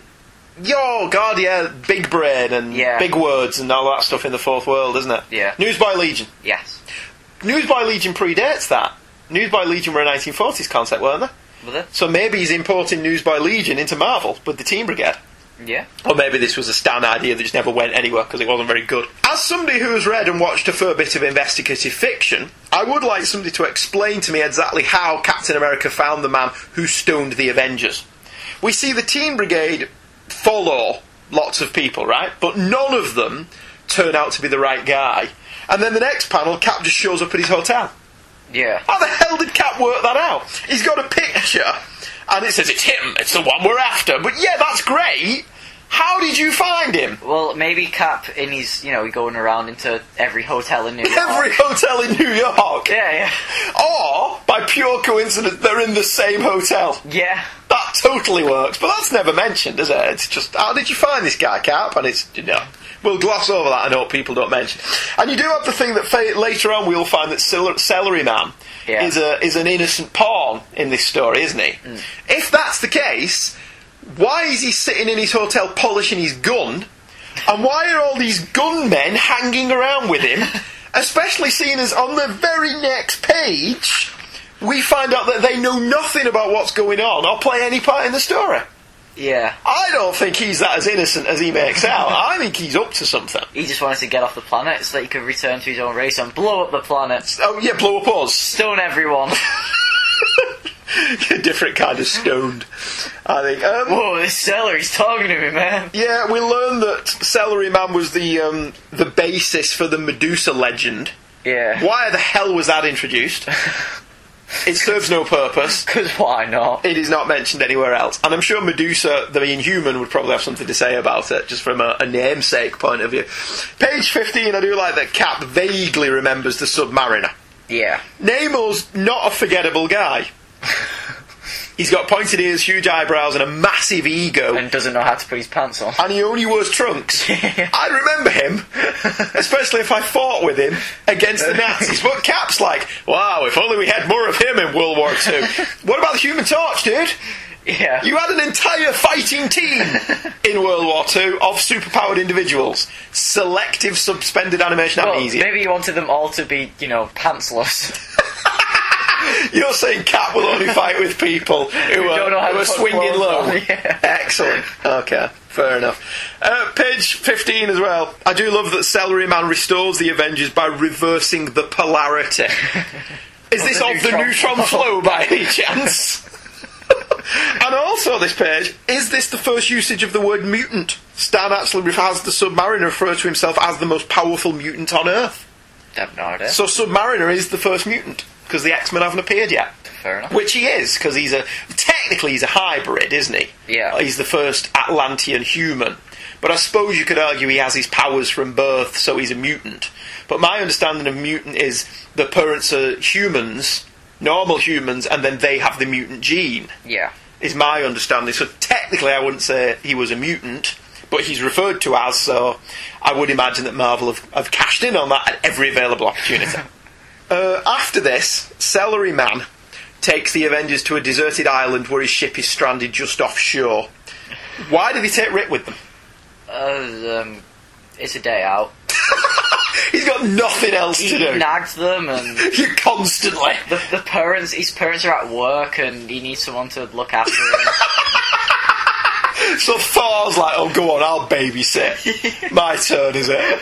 Verily, thou doth a waste of time, Brick. You can hear him crying at night on the baby monitor and they're all arguing with each other as Hooter goes and checks on You him. brought him, Cap. Alright, fair enough, I'll do like that. Thor's hammer can apparently emit magnetic waves with a strong enough pull that they wrench an almost fully buried starship from the ocean floor. How did that work then, Ted? He's a god. No explanation needed. Although I do love Thor's cocky arrogance on the next page. It worked, you freed the ship, Thor. And Thor's like, was that not my intention? You smug get.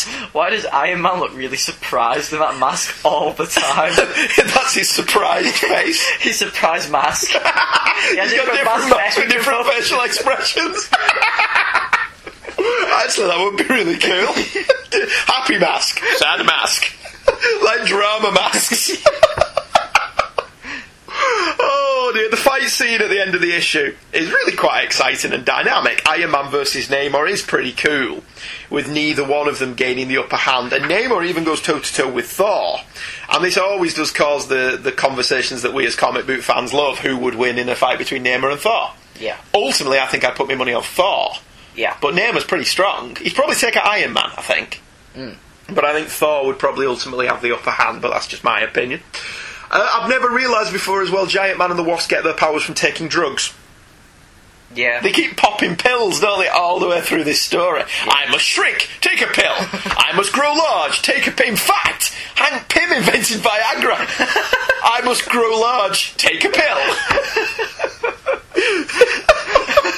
Maybe that's where his deep-rooted hatred of the Wasp came from, and that's why he turned into a woman hater. Could be. We're being pithy. I don't really think that at all. Cap's very confident that he can beat Namor in that panel. Namor picks him up and throws him across the island, and Cap just thinks, he's stronger than me, but I'll find a way to outmaneuver him.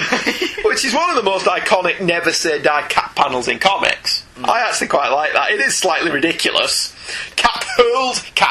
Namor hurls him across the island, and Cap really has no leverage and no basis to be able to do anything, but he's so confident that he will get the upper hand, which is Captain America.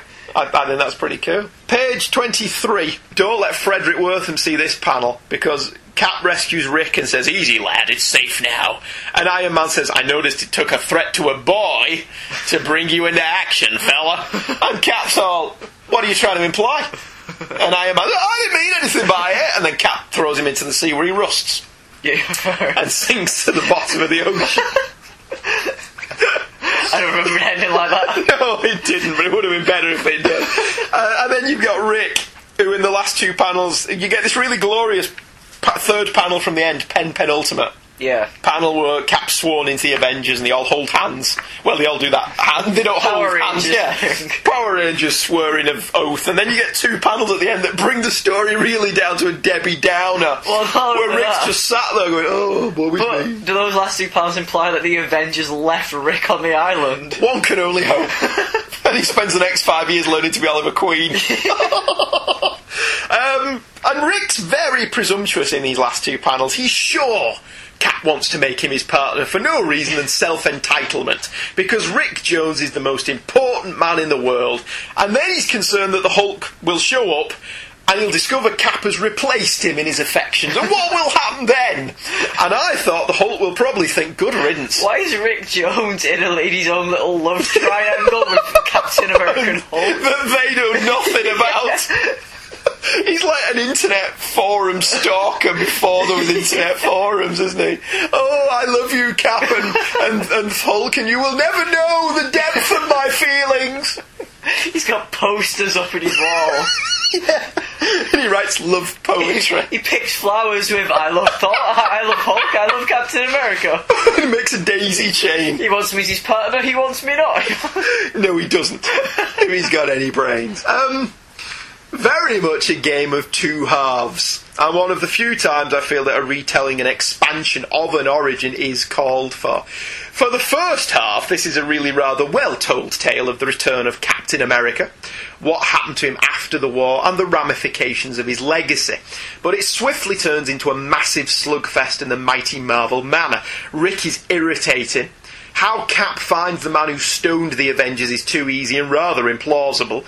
The Teen Brigade are always unwelcome, and having essentially saved the day, Cap just stands around during the final battle until Rick is brought in as a really rather ill-thought-out hostage. There's also just too many things happening, and none of them are adequately explained. Like, when did Namor contact Celery Man?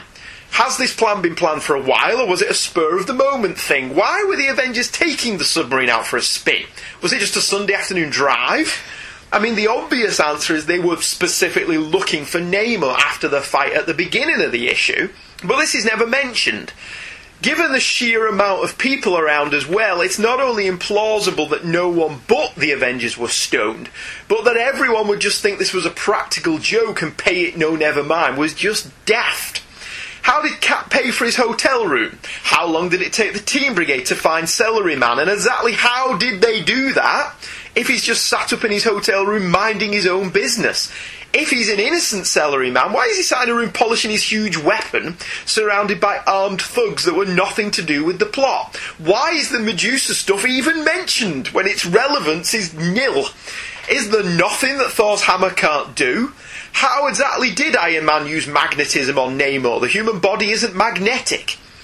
How exactly did Namor know about Rick Jones, and why did he take him hostage? Why does Namor think that a tsunami will just wipe out the Avengers, but not bother to stick around and check? There's just too many unanswered questions, isn't there? Yeah. What did you think of it? I thought it was one of those iconic and memorable issues that had a great impact on stories in the future.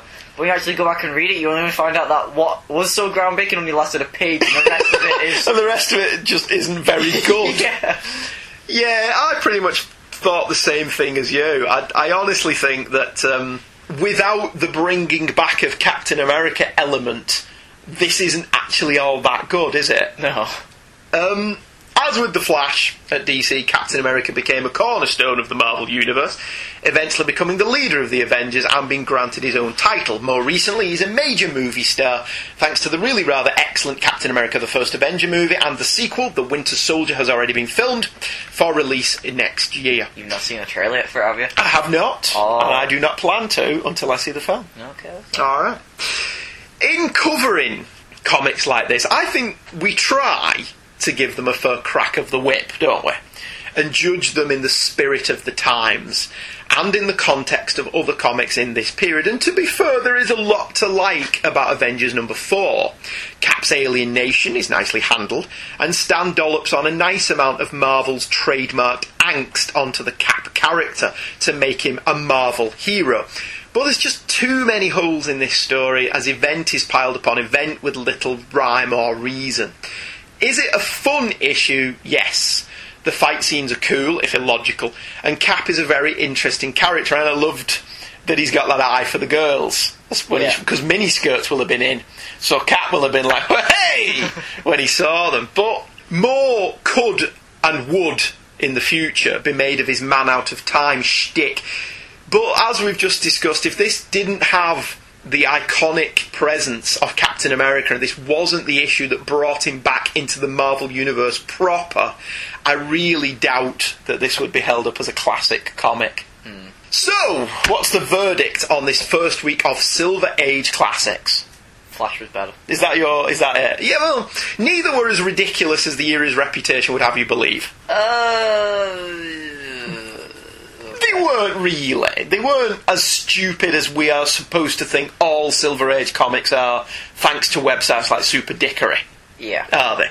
And they were both exceptionally entertaining while I was reading them. While I was reading them, I was enjoying them. And it is one of those things I wouldn't have picked apart Avengers for if I was just reading it for pleasure. Yeah. I would have read it and thought, it's very much a story of its time, and I put it back on the shelf and probably enjoyed it. But essentially, DC is the old TV show Mission Impossible. It's very plot-heavy and intriguing, but the character is a little two-dimensional. Marvel was Star Trek. It's heavy on character and character interplay, with the actual plot being secondary. However, I felt the DC story held up better than the Marvel one did to close scrutiny, with only a few head-scratching moments versus the entire second half of the Marvel comic being one huge what the. And all that being said, I'm going to go with you. I think this week we're going to have to give a win to DC, in this case. Anyway, lovely listener, feel free to email in and tell us what you thought. Yeah. Dig these shows up. They are very well reprinted. Yeah. Both of them are probably quite easy to find. And next week, we've got Green Lantern versus Thor, Silver Age style. We hope you will join us for that, and let us know what you thought of this week's show. Who do you think would win the fight? Between Green Lantern and Thor? Yeah. Thor. Green Lantern. Do you? Yeah. Why?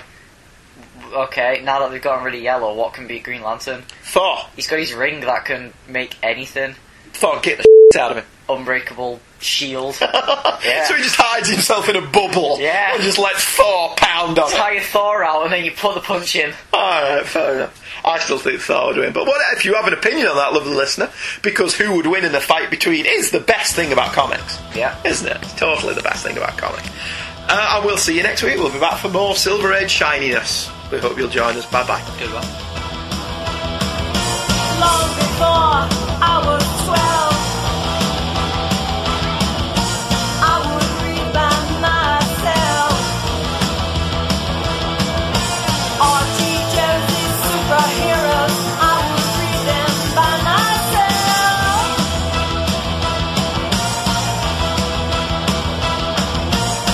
I had the stars on my wall.